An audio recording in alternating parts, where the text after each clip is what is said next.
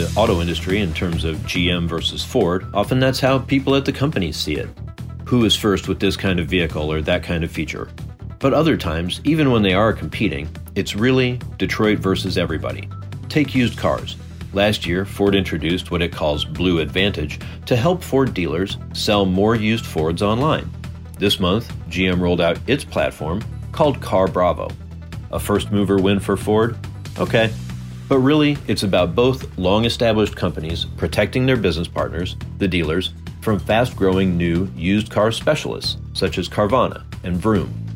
From pickups to EVs to used cars, GM and Ford are going to keep competing with each other, and Toyota and Stellantis and so on, but acting quickly in response to new players in the industry is good for American consumers and good for Detroit.